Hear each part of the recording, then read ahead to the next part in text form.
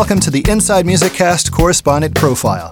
As Inside Music Cast continues to grow worldwide, a large part of our success is due to the hard work and dedication of our correspondents who assist us in so many ways, such as promotion and marketing, lining up guests, creating new content for our website and Facebook page. But most importantly, our correspondents have a deep appreciation and knowledge for music and the musicians themselves.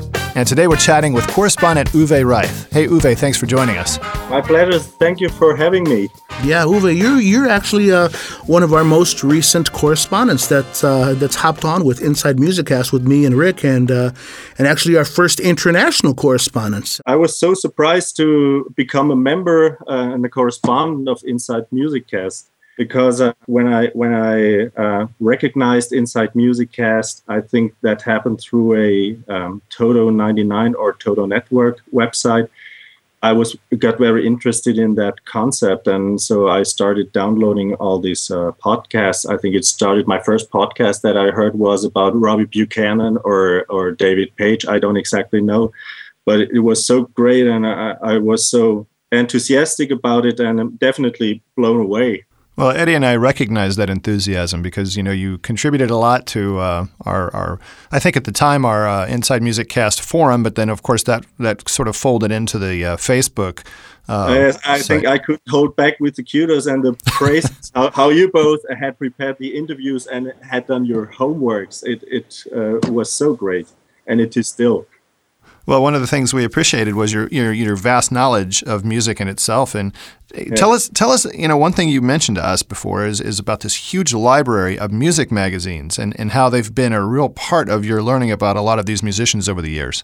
I think in my family, this is a kind of a genetic syndrome because I had an uncle who had, for example, I think the siblings of my father were responsible for my first musical steps. And there is a story that my father's brother, he had collected about, and this was in 1964, he had collected about 1,000 vinyl records and tons of these magnetic tapes, these reel tapes, Yep. And he could listen 2 months continuously music in a row. And the newspaper in his place, this was in 1964, in his place of residence where he was living, they noticed about his huge collections of records and something like that, and they published a big report about him and this CD, this record collection. And I think I took him as an example because he was such a fanatic guy.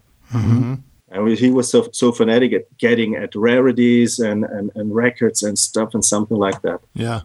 Obviously, you're a fan of Inside Music Cast, so a lot of the artists that we talk about are musicians that you appreciate. But tell us a little bit about who you grew up listening to. Who were some of the influences that you had in your life musically? Yeah, that started at an early age. I can remember when I was a kid, the first pop songs that I can remember had been Delia and Help Yourself by Tom Jones, or the Beatles, All You Need Is Love and She Loves You, and something like that. But later on, when I took guitar lessons, and I had two great guitar teachers, one was very influenced by folk music, and he played a very good finger-picking style, and the other ones was very deep into the Mahavishnu Orchestra or John Abercrombie and John Scofield. That influenced me a lot. And later on, I hooked up with some schoolmates, and we founded our first band that was in 1980, and we were absolutely influenced by Genesis, by Saga, Barclay James Harvest, and Level 42. That was great. It was kind of a school band. Yeah. There was, but at that time there was little about West Coast music. We didn't know much of that, and so I started reading all those magazines. There were two large magazines called Guitar and Bass, and the German Fachblatt, which is kind of a counterpart to the Guitar Player magazines. I don't know if you know the Guitar Player magazine. Sure we do. Mm-hmm.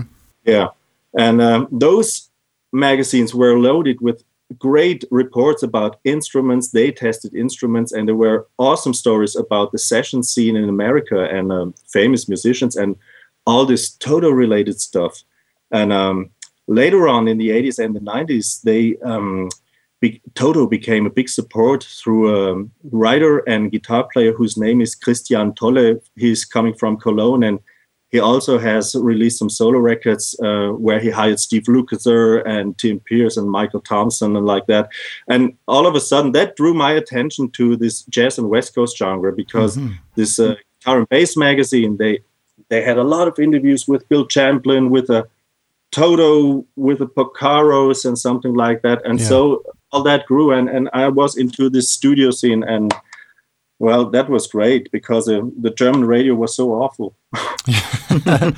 Well, you use the term West Coast to describe the kind of music you like, and yacht rock. Yacht rock, exactly. Yacht rock. Well, I think that's an interesting point that you said that, because here in the States, if you say yacht rock now, people realize what you're talking about, what genre, what kind of artist you're talking about, but the term West Coast here might mean something completely different to the audience here in the States. But over in Europe, in your area, you know what?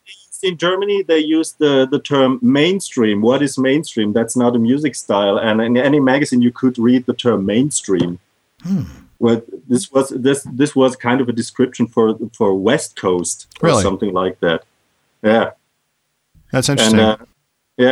And so in the 70s, well, the German radio was a crude blend of the term Schlagermusik or German Humper music, and they had little international stuff, and this got better in the 80s little by little. And I remember a radio show in 1978. A famous German radio host characterized the work of studio musicians that they would play on everyone's record, and he used the example of the upcoming band Toto, and it was the very first day that he played Hold the Line. So that was the beginning that I got very interested in that kind of genre.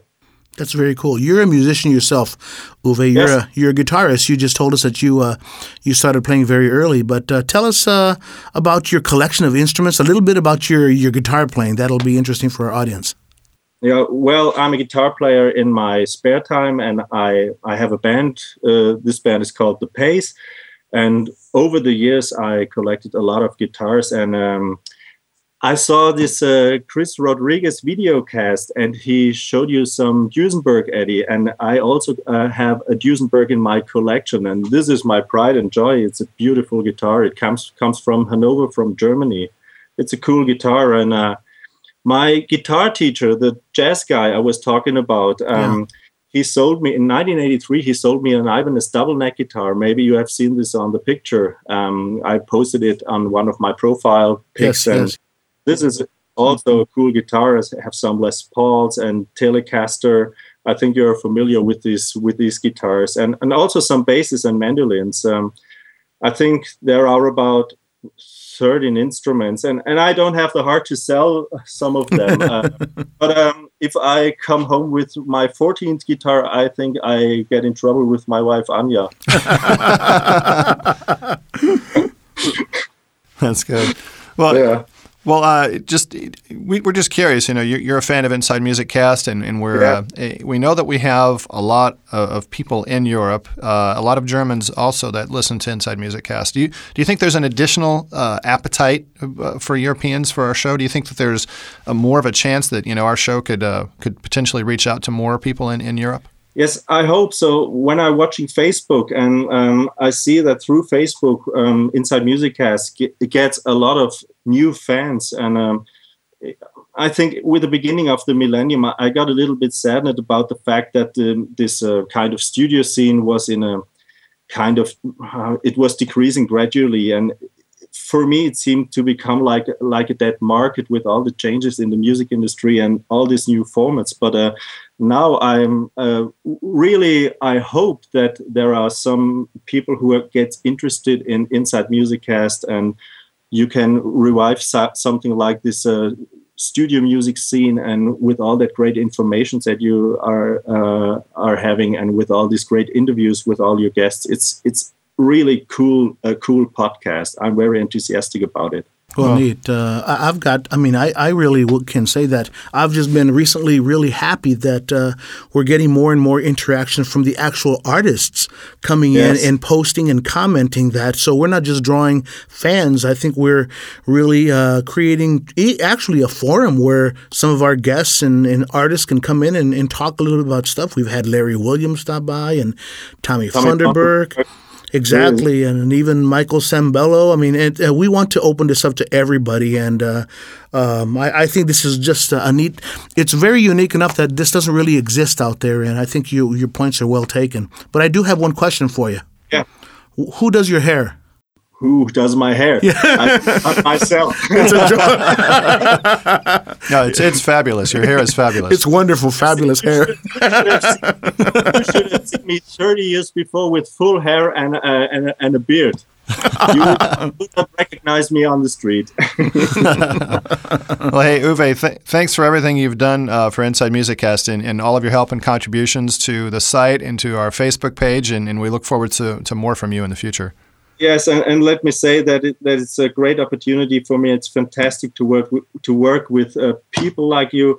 It's so inspiring, and you are so supportive, and all of the hosts and you both and the correspondents. It's a great opportunity for me. I love it. Great, thanks. That's awesome. Thanks, Uwe. Thanks for spending some time with us. Thanks. All Thanks, right. guys. We'll talk to you later. Bye-bye. To learn more about Inside Music Cast, please visit our website at insidemusiccast.com or find us on Facebook.